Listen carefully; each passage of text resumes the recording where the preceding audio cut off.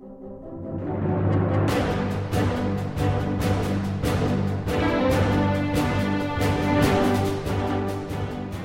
to the Verse by Verse podcast, a ministry of the Friendship Congregational Bible Church.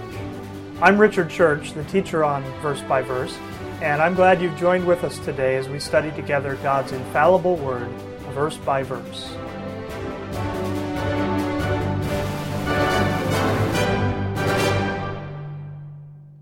You can turn in your Bibles to Acts chapter 5.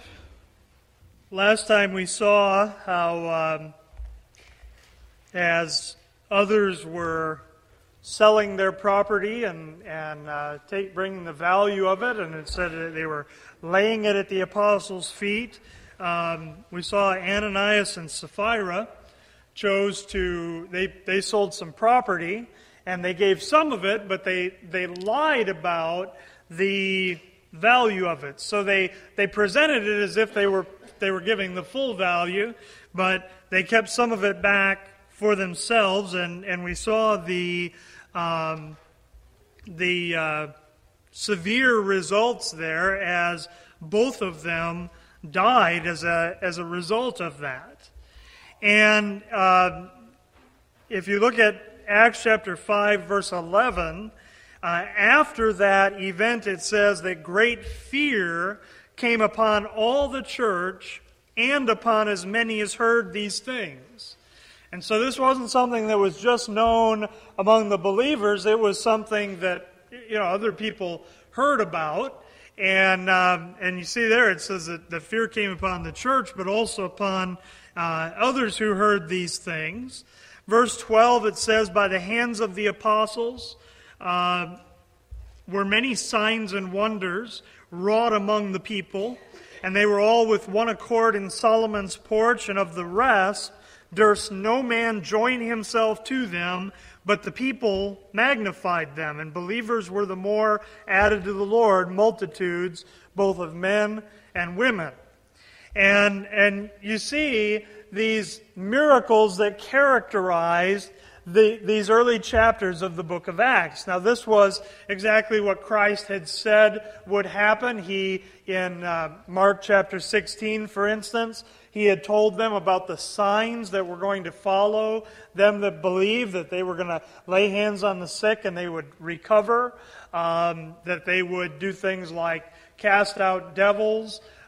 Even Christ told them that they would be able to raise the dead. And here, as you see the preaching of the Word going forth in these early chapters in the book of Acts, you see the exact fulfillment of what Christ had told them would happen. You see those miracles following them that believe.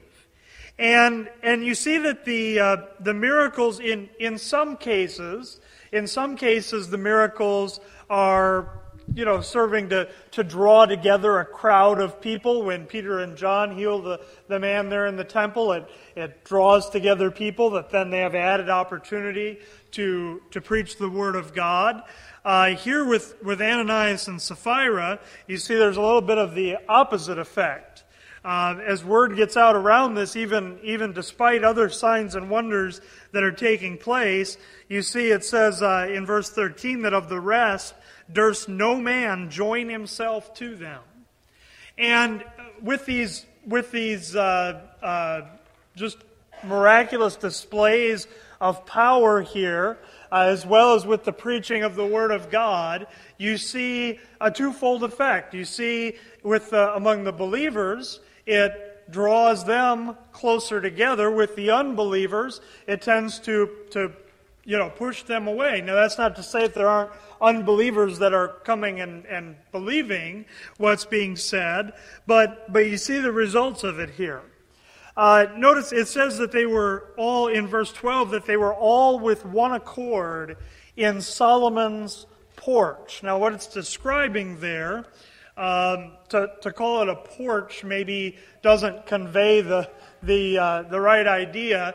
The temple at Jerusalem, the temple was originally built by Solomon, right? And over the years there were times where it was partially destroyed and then had to be rebuilt. And at the time that we're looking at here, King Herod had done all kinds of new building on the temple. You know, the temple itself was a pretty amazing building in the sense of the gold and things that it contained. But as far as its size, really, it didn't necessarily compare to a lot of the pagan temples that had been built. And King Herod, here at this time, he had decided that the temple at Jerusalem needed some improvements. And so he made all kinds of additions onto it. And one of the things he added onto it was this porch or this portico at the front of the temple that was this huge entryway there into the temple. And it was called Solomon's Porch. All right? And this is where they're meeting. Now you see that these believers here still, in these early chapters of the book of Acts, there's nothing going on here that's separate from the temple, that's separate from Judaism. Really what's happening here is you're having the fulfillment of Judaism, and here they're continuing to proclaim that Jewish Messiah. And so the natural place for them to meet would be there at the temple, especially for these saints here at Jerusalem. And so they go there to the temple, and it says that's where they're with one accord. They're in Solomon's Porch. And as these miracles are taking place, these signs and wonders, as people are being healed and that kind of thing, it says that the people magnified them. And it talks about how believers were added to the Lord in verse 14. Multitudes, it says, of men and women. Now we've seen, it doesn't give us specific numbers here, but we saw on the day of Pentecost, it mentioned 3,000. Back in chapter 4, I think it was, I think it mentioned 5,000. All right, and so you have thousands of people here in just a short period of time that are coming to believe on the Lord. In verse 15 now, it's again describing the miracles that are being done. And word is getting around about this. And much like in Jesus' early ministry, as he would do miracles, these multitudes would come together. It doesn't mean that everybody in the multitude was a believer. All right, many people were there just kind of to see what was going to happen. But as word gets around about these miracles, you see in verse 15, it says, insomuch that they brought forth the sick into the streets and laid them on beds and couches, that at the least the shadow of Peter passing by might overshadow some of them. You see, these people, as they see these miracles, as they see these healings, they're willing even to just kind of lay people along the street so that if Peter walks by, his shadow will go over them, and apparently they have expectation that even that could bring about a healing. Remember that the Lord Jesus Christ in his earthly ministry, he told those 12 disciples that they were going to do greater works than what he had done. And so you see all the great miracles that Jesus did. He told the disciples they were going to do even greater things. And you see just these multitudes there being drawn to the disciples. Some truly out of belief, some just wishing to see a miracle. But you see how it says that the multitudes, the people there are magnifying them. Verse 16 says, there came also a multitude out of the cities round about unto Jerusalem, bringing sick folks, and them which were vexed with unclean spirits, and they were healed, every one. And so it's not just the city of Jerusalem itself, but you have these cities that are outside of Jerusalem. You have these cities like Bethany and Bethlehem and these cities all around Jerusalem. And they're coming there into the city to see people healed by the disciples. There's a work going on here that cannot be denied. Right? Now, of course, if you're familiar with these things, you may be able to predict what the attitude of the priests and the religious leaders would be, because this becomes a threat to them and their power, just like the Lord Jesus Christ before them was a threat to their power. Here, as these people are thronging together to these disciples, the priests begin to get worried about what the effects of this are going to be. And so you see in verse 17, it says, "Then the high priest rose up, and all they that were with him, which is the sect of the Sadducees, and were filled with indignation, and laid their hands on the apostles, and put them in the common prison. But the angel of the Lord by night opened the prison doors, and brought them forth, and said, Go stand and speak in the temple to the people all the words of this life. And when they heard that, they entered into the temple early in the morning, and taught. But the high priest came, and they that were with him, and called the council together, and all the senate of the children of Israel, and sent to the prison to have them brought." Now, remember, they've already told Peter and John. Peter and John have already been there in the temple preaching the Word of God. They commanded them not to preach in that name. And here they are again. They're preaching. And so the high priest here rises up. And the high priest at this time was a part of the sect of the Sadducees. Remember, you had these two major sects there in Israel, the Sadducees and the Pharisees. And both of them were criticized by Christ, and both of them were opponents here of what was going on with these disciples. The Pharisees tended to be the more fundamental, the more conservative. They believed the Bible more literally than what the other sects did. The Sadducees tended to be, much more religiously liberal. They didn't believe many of the things in the Bible. They didn't believe in a physical resurrection. They didn't believe in angels.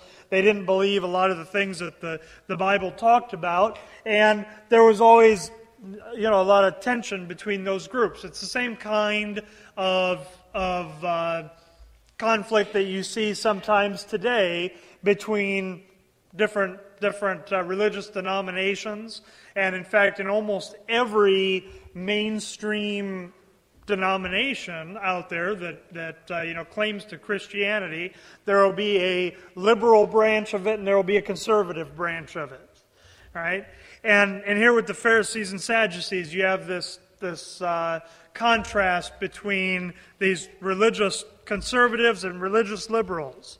And here at this time, the high priest was of that sect of the Sadducees. And you see, it says they're filled with indignation. And so they go and they take the apostles and they put them in prison. But you see, the Word of God is not bound. There's always, this threat. It's not an uncommon threat, even here in our country today. Sometimes we like to think that persecution doesn't happen here today, but understand that there have been people, certainly many in recent years, that have been put in jail for preaching the Word of God. Right? Here, they take these disciples, they put them in the common prison, and that never binds the Lord. Now, in this case, the Lord miraculously lets them out of the prison. In other cases, He doesn't. Later on with the Apostle Paul isn't miraculously let out of prison. The one time when he's in prison and there's an earthquake and the doors open, he convinces everybody, all the prisoners, to stay there. Right? But in this case, the Lord sends an angel, and the angel of the Lord comes by night. He opens up the prison doors and tells them to go out of the prison. And they go right back to the temple, right back to where they were, where they were arrested, and they go there and they preach again. You can imagine the frustration of these religious leaders. Now they brought him before him once and told him not to preach in the name of Jesus. They didn't stop doing that. Now they put him in prison, and the next day the religious leaders get up, and they're not in the prison. They're there preaching again. You see just that persistence on the part of these apostles. And so you see it says the angel brought him forth. He told him to go back and to speak all the words of this life. And you see in verse 21, they're right back there in the temple. They're there early in the morning. And now the high priest, instead of just throwing them into prison, now the high priest calls together the council. He calls together the religious leaders. He calls together the political leaders there of Israel and brings them before them. Verse 22, it says, when the officers came and found them not in the prison, they returned and told, saying, the prison truly found we shut with all safety, and the keepers standing without before the doors. But when we had opened, we found no man within. Now when the high priest and the captain of the temple and the chief priests heard these things, they doubted of them whereunto this would grow. See, they come together in the morning there to have the trial, and the accused aren't even in the prison, right? And of course they find them there in the temple. Verse 25, it says, then came one and told them, saying, behold, the men whom ye put in prison are standing in the temple and teaching the people. Then went the captain with the officers and brought them without violence, for they feared the people, lest they should have been stoned.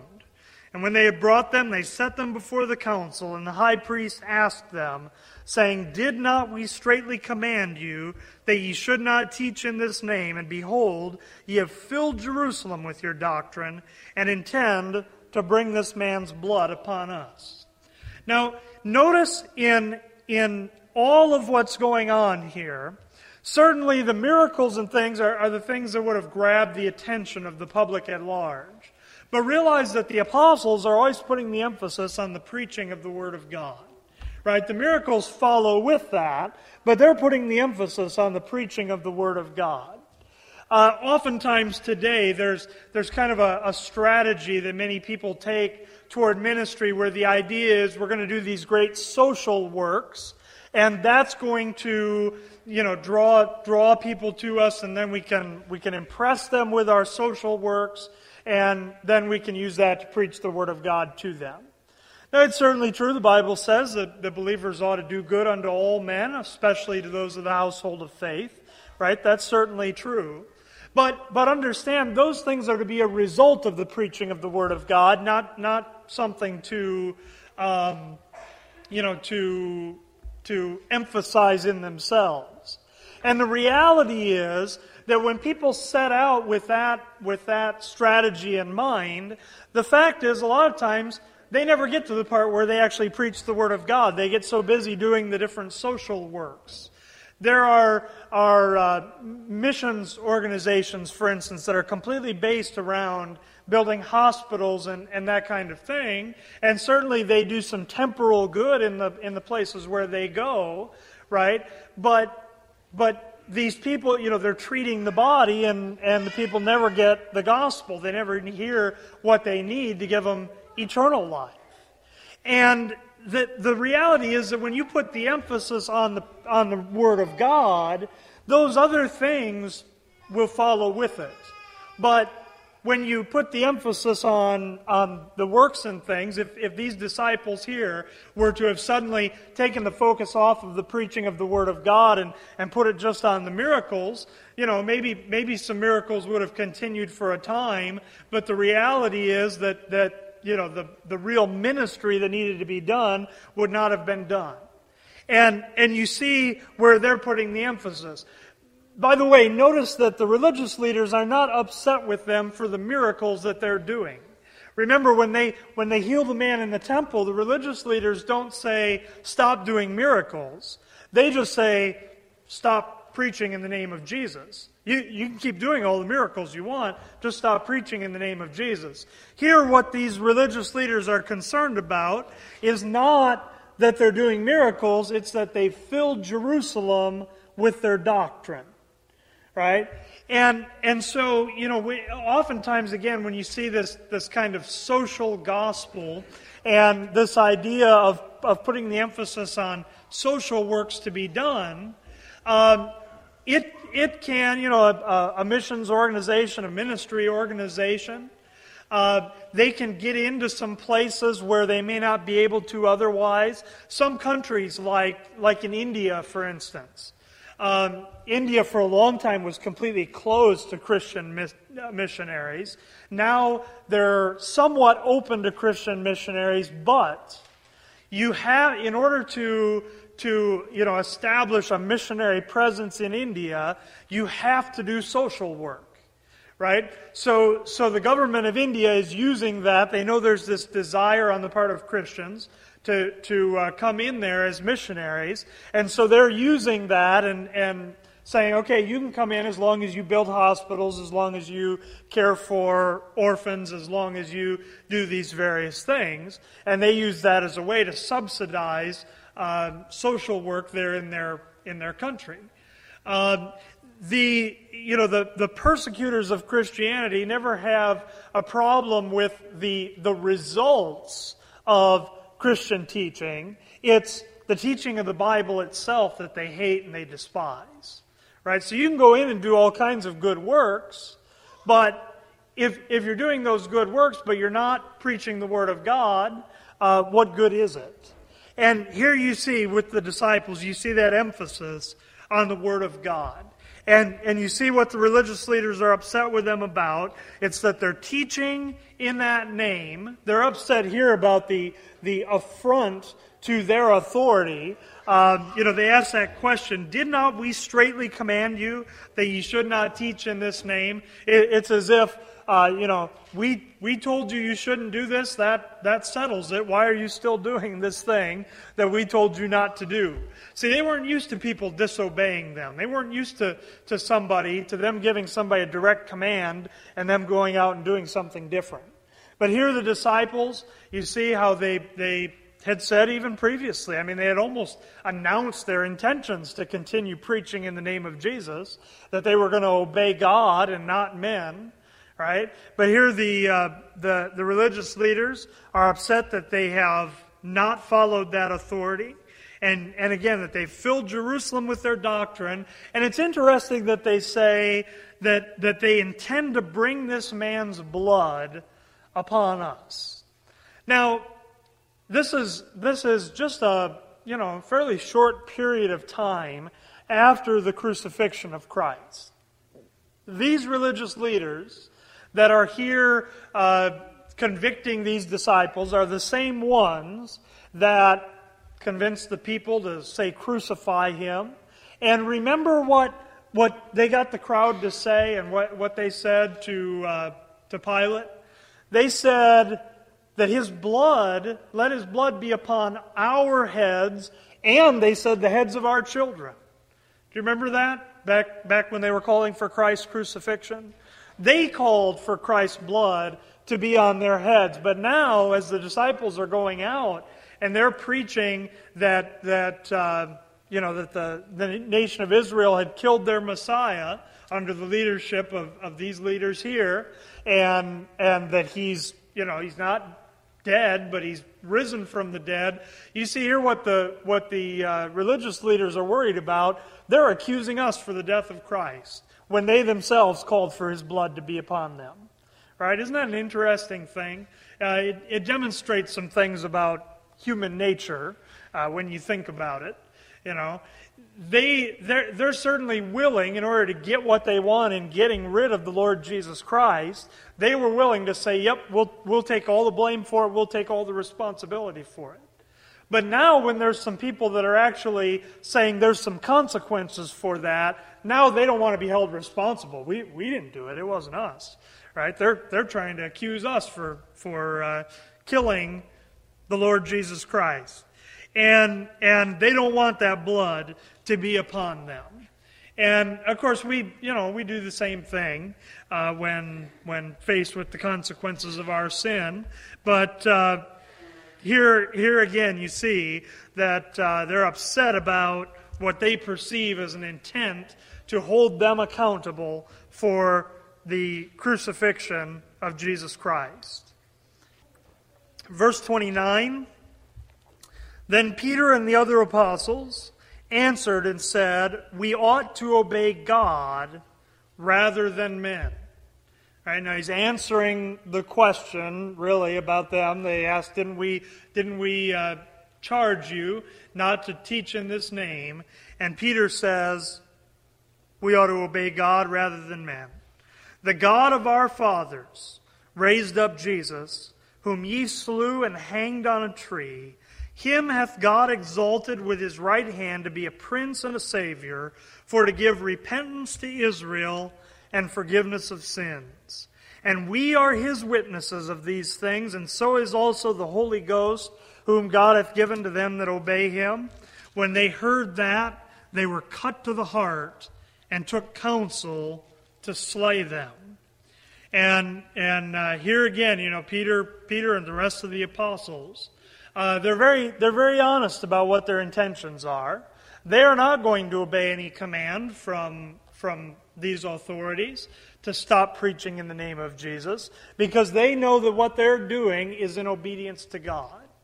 And understand that when it comes to authority, the Bible calls on believers to be subject to those that are in authority. And to respect that authority when it is used properly. But understand that with any kind of authority, there are different levels of authority, right? And when two different levels of authority come into conflict, you obey the higher authority, not the lower authority, right? In fact, go over to Romans chapter 13. We'll look at it there.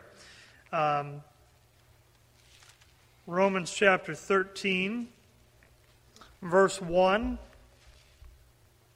says, Let every soul be subject unto the higher powers. Right? And so there's higher powers, there's lower powers. It says, Let every soul be subject unto the higher powers. For there is no power but of God. The powers that be are ordained of God. Whosoever therefore resisteth the power, resisteth the ordinance of God, and they that resist shall receive to themselves damnation. For rulers are not a terror to good works, but to the evil. Wilt thou then not be afraid of the power? Do that which is good, and thou shalt have praise of the same, for he is the minister of God to thee for good. But if thou do that which is evil, be afraid, for he beareth not the sword in vain, for he is the minister of God, a revenger to execute wrath upon him that doeth evil. You see, it describes there how every power, every authority is ordained of God. It says the powers that be are ordained of God, right? And God has set up different authorities. These religious leaders here and political leaders at Jerusalem, they have some legitimate authority from God. But nothing in this passage of Scripture should be taken to convey that in any way human authority can trump God's authority. Right? Just like within different human authorities, you're going to have different levels of authority, and you obey the higher rank, not the lower rank. If you have a command from God to go and do something, and some man tells you not to do it, you do what God said.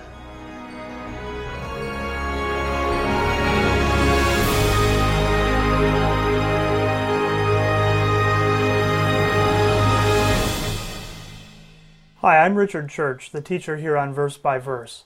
I'm glad you've listened to our podcast today, and I would like to let you know that if you have any questions about anything you've heard here, you can contact me by email at richard@richardchurch.com or by telephone 608-339-9522.